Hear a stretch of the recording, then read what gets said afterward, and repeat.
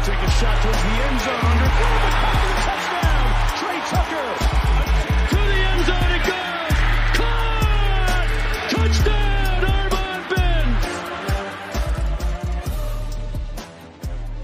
It's Bearcat Blitz. Welcome in, everyone. We are in game week. Finally in a game week for the Bearcats and their run in the Big 12. I'm your host, Russ Heltman, your All Bearcats reporter. Catch us on SI's Fan Nation. All you have to do is just type in allbearcats.com to your browser, and you can find all of our work there. Also can catch this show and plenty of great interviews around the Bearcats football and basketball program as well on Talkin' Cats, the YouTube page. Just look up Talkin' Cats. You'll be able to find this show, all of the shows we record for Bearcat Blitz, and interviews as well. Welcoming in now my co-host, Dominic Goodman. Dominic, thank you so much for joining me again this week, starting up week number 2 on Bearcat Blitz. We got a special guest coming your way on Thursday to go along with our Eastern Kentucky preview. But today, Dominic, we got to take a quick peek at the recently released on Monday unofficial 2-deep depth chart, and also go game by game, 1 through 12, and see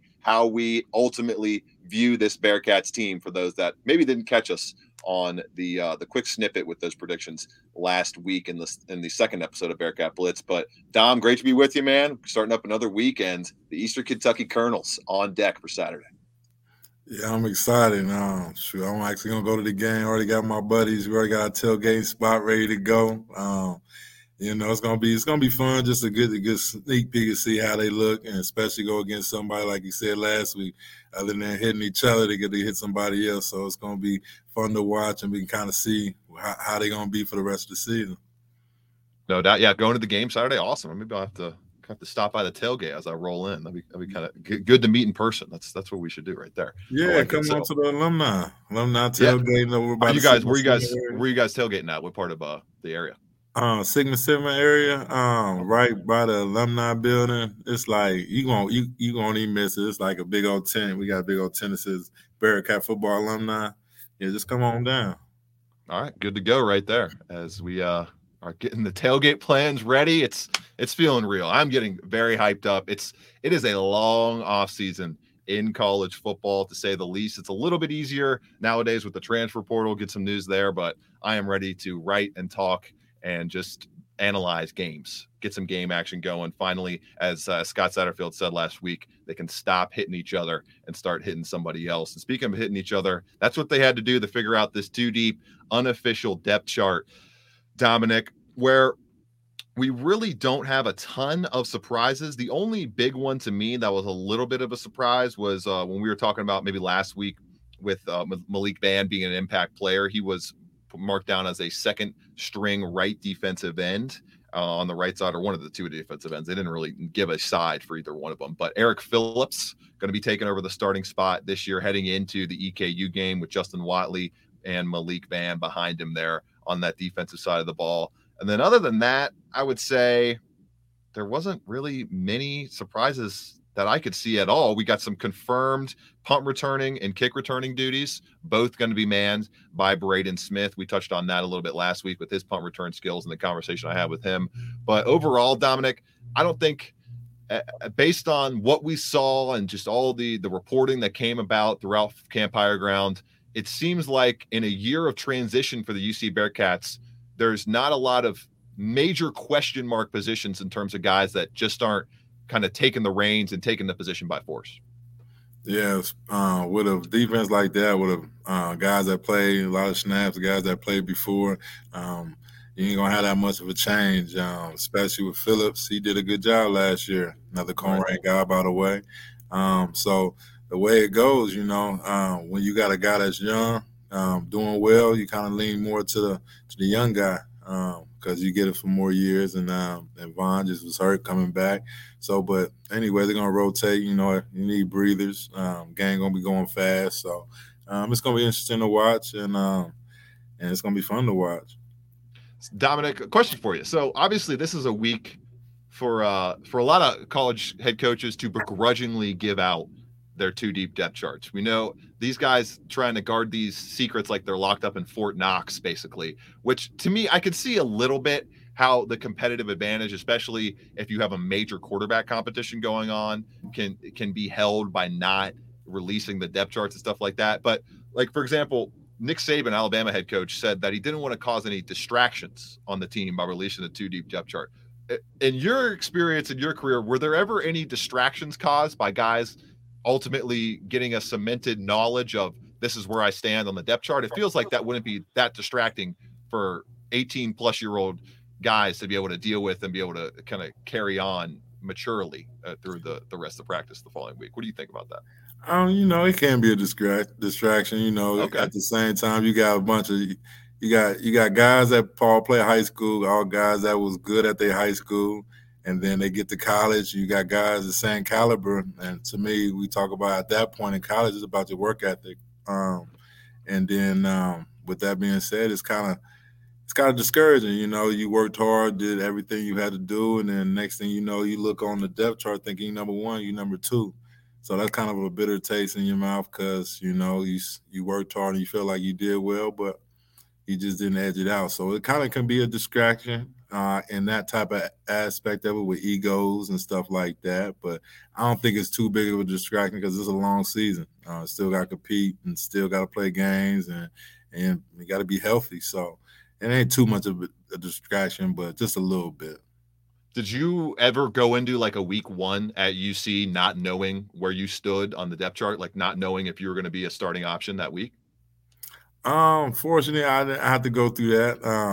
I know I worked my butt off at practice and in the weight room and everything I did, and pretty much like how our receiver coach did it. He had us like in our meeting rooms. He had first row, second row, third row, fourth row.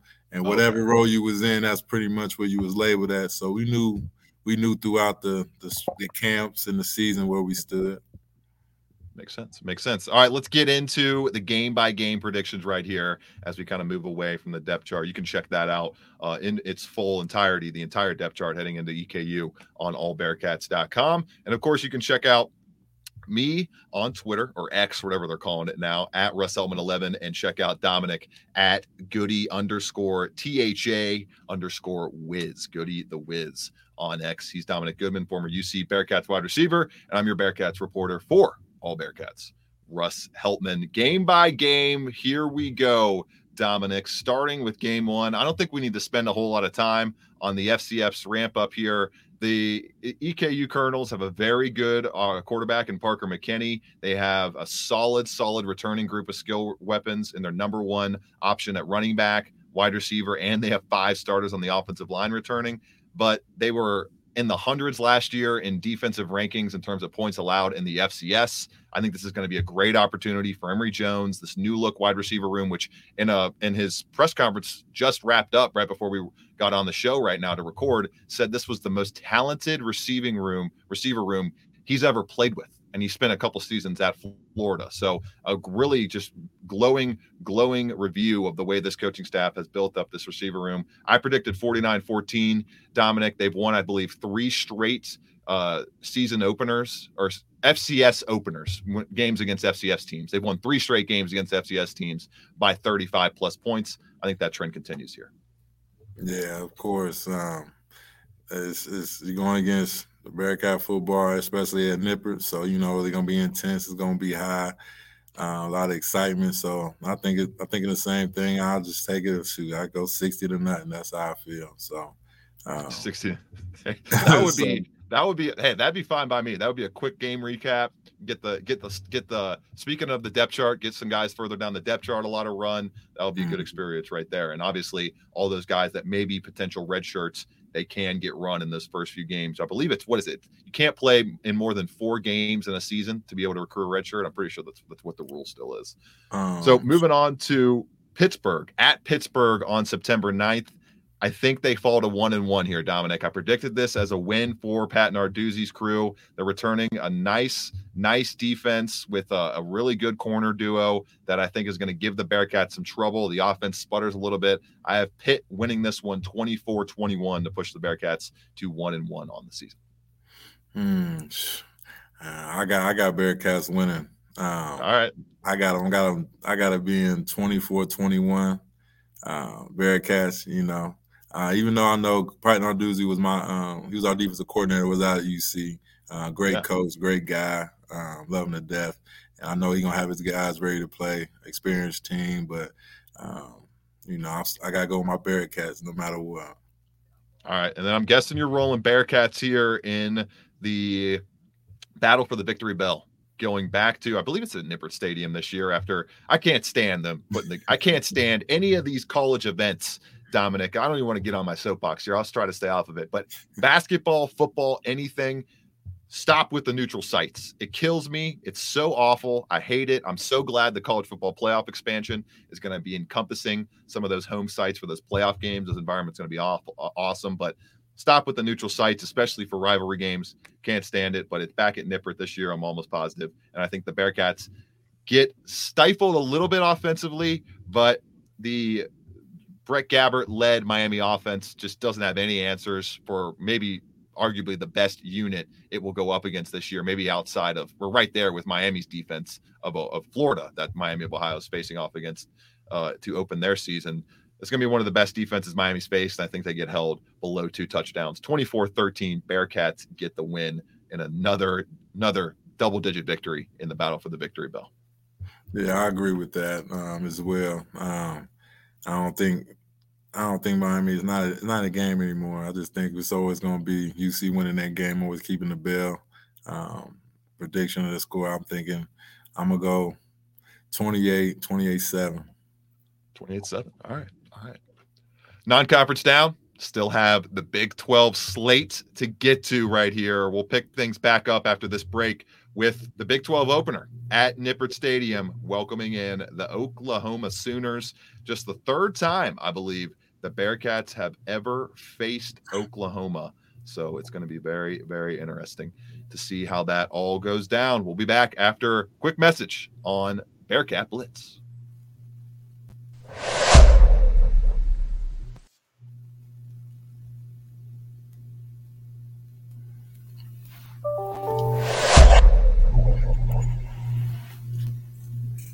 Bearcat Blitz returns on the Believe Network right here. You can catch us on YouTube, where you can find us at Talking Cats with Russ Heltman. Find us on Spotify, Apple, Amazon Music, Google Podcasts, populating all over the podcast feeds. So we pick things back up on our game-by-game season predictions episode. I'm your host, Russ Heltman, joined by former UC wide receiver Dominic Goodman, now a offensive coordinator for Talawanda High School in the tri-state area. So, Dominic, we have the Bearcats on your end 3-0 to start the 2023 season. I have them starting 2-1 going into, in my eyes, a tight, fun, fireworks-filled affair against the Oklahoma Sooners that they ultimately fall in 31-30.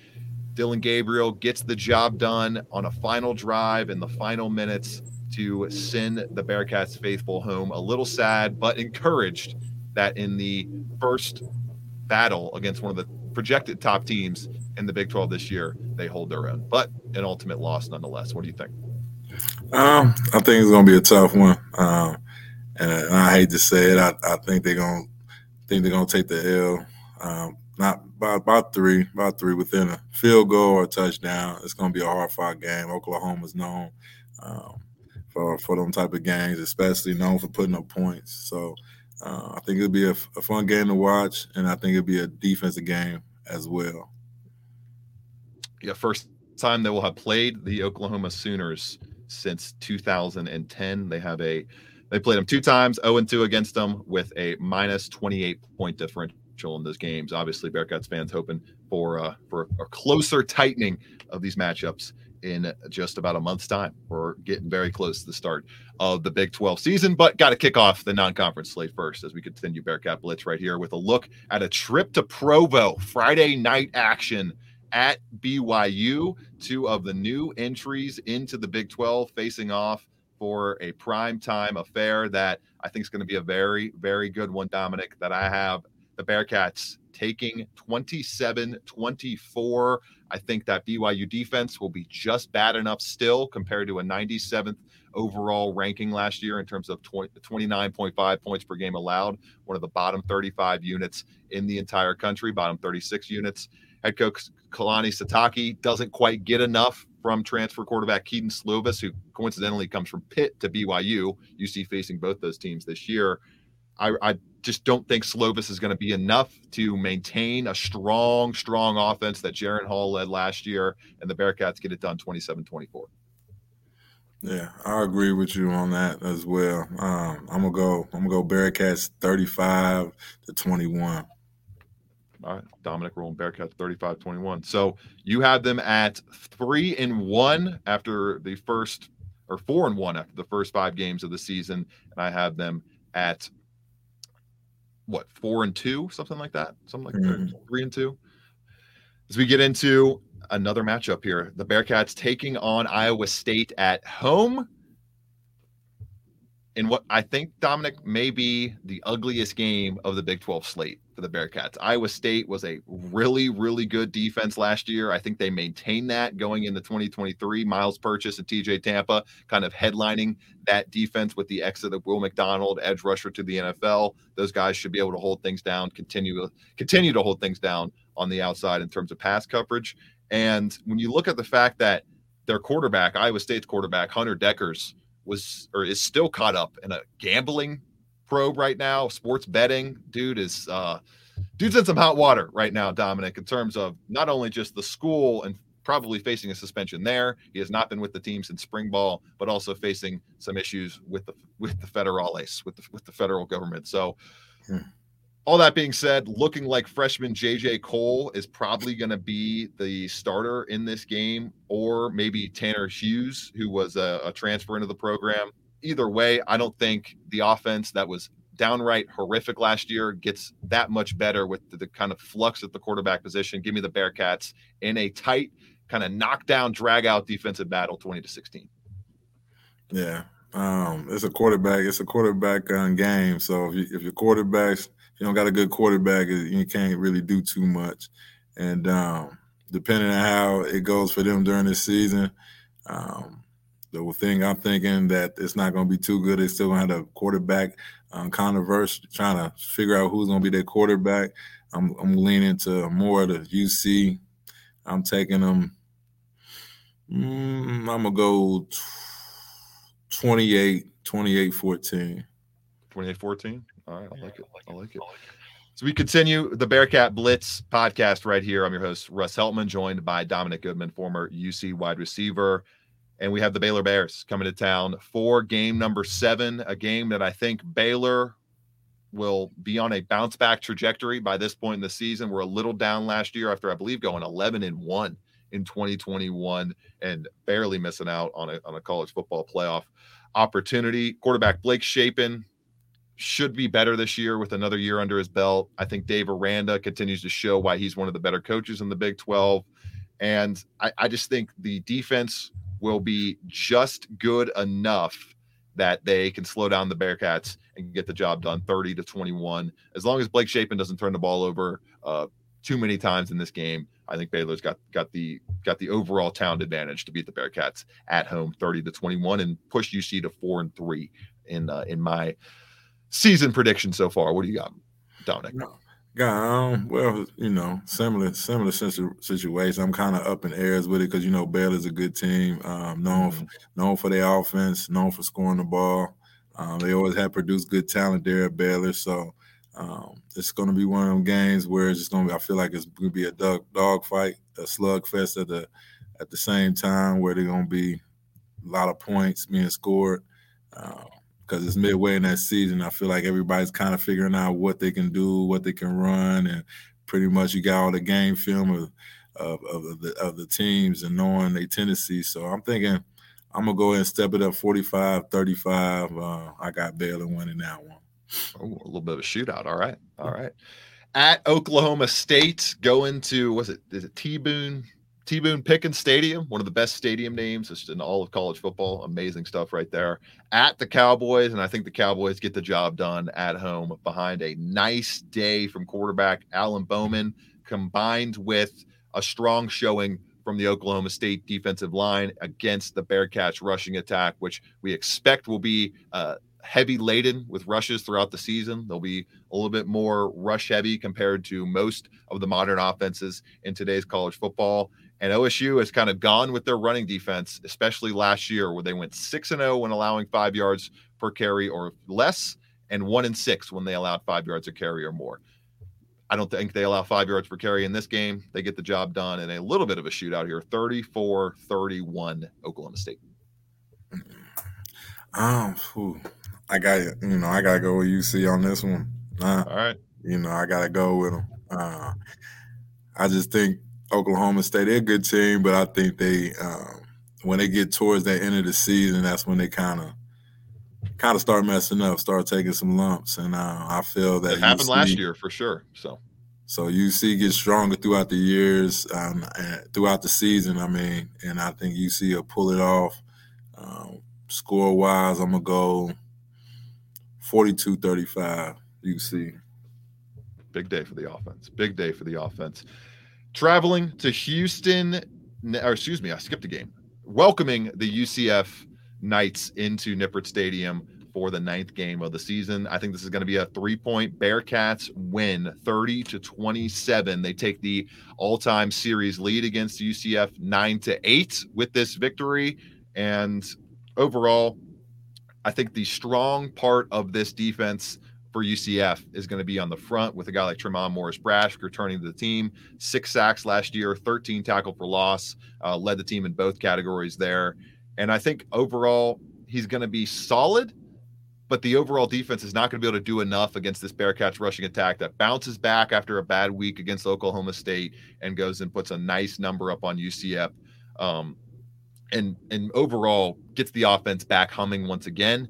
And then defensively, we all know what's up with. It's the same kind of equation for UCF. If that John Reese Plumlee and that kind of triple-headed rushing attack from UCF can get going on the ground, they're very, very difficult to beat. 5-0 last year when averaging 5.5 yards per carry or more, and they were 7-0 when rushing for more than 210 yards. I think they get stifled a little bit on the ground, get held below 170, 160 total rushing yards. That doesn't open things up through the air. For the passing attack, they get the L hung on them by the Bearcats at home, 30-27. Yeah, that's a big thing, just not getting that rushing game going for UC. If UC can stop that running game, it's football period. If you can stop the running game, you pretty much control the game because the game is won in the trenches. And UC defense can stop that, sustain that, and offense stay clicking. I think I got UC winning. I'll say I got them winning by 6. I'm going with 28-21. Well, that's right. I know my math a little bit, 28-21. 7 win by 7. We'll cut you slack there. 6-7, same kind of thing. Touchdown score for sure. Final 3 games here, and we've got to get through them a little quickly. So I'll just package all these up into one prediction. At Houston, 30-28 Cougars. I think the trip to Houston is going to be a little bit too much late in the season for the Bearcats. Transfer quarterback Donovan Smith gets going by that point in the year after transferring from Texas Tech, and they get the job done for Dana Holgorsen at the helm. At West Virginia, another tough road trip. This was one of the hardest games for me to predict. I got the Bearcats losing 23-21. Neil Brown's offense gets cooking on the ground, like so many of these matchups have come down to on this schedule slate. They were 5-0 when running for 200 yards or more last year. Those were also the only 5 games they did win, were the games where they ran for over 200 yards. It's a simple equation for a team with a returning running back in CJ Donaldson, who should be very, very good. I think West Virginia gets the job done there, 23-21. And the Bearcats get back to 500 and close things out at 6-6 with the 38-27 victory over Kansas at home. The defense was downright putrid last year from the Jayhawks. I don't see how it gets into the top 100, let alone a much higher than 124th in points allowed, which it was ranked last year. They have to replace all 4 defensive line starters. I don't see Jaden Daniels, the premier quarterback for the Jayhawks, being enough to lift Kansas over the Bearcats to close the season. 6-6, my final record prediction. What do you got for this final 3, Dominic, as we close it out? I got a close game against Houston. I got UC winning. I got them 35-28 UC. And then what was the next game after that one? We got at Houston, at West Virginia, and home against Kansas. West Virginia is going to be tough. That's a tough environment to play in. I'm gonna go with West Virginia on this one. West Virginia winning by 3. Close game. I feel it's going to be a close game, winning by 3. I think it's going to be a high-scoring game. It's going to come down to a field goal, in my opinion. And then the Kansas game. I mean, no hate to Kansas. I mean, it's like Baker Mayfield said, it's a basketball school. So I don't think they're gonna pull it off. I got UC winning that 35-14. There you go. So my final record prediction 6-6. Dominic, you're going with 7-5, correct? Right. 7-5. Bowling. Just looking for bowls this season. That is the bar to clear for the Bearcats. Keep that bowl streak rolling. Nobody's asking them to shock the world at 90-1 or whatever they are to win the Big 12 this year going into the season and pull that off. Just keep that bowl streak rolling. Keep building this program for Power 5 level talent. Keep it cooking going forward in the Big 12. We'll be with you through it all this season on Bearcat Blitz. He's Dominic Goodman. I'm Russ Heltman, signing off of this episode. Thursday, we got a very special guest. Excited for you all to hear that episode, and we'll preview EKU coming to Nippert Stadium. This has been Bearcat Blitz on the Believe Network. 6, Ritter to the end zone, looking for Pierce. Did he hang on? Yes. Touchdown. Back as I've been around. Here he goes again. Busts free. Jerome Ford down the sideline. Foot race. House call. Touchdown. 79 yards. Big one in the Peach Bowl. This is a big one too. And it's going to go all the way to the house on the first play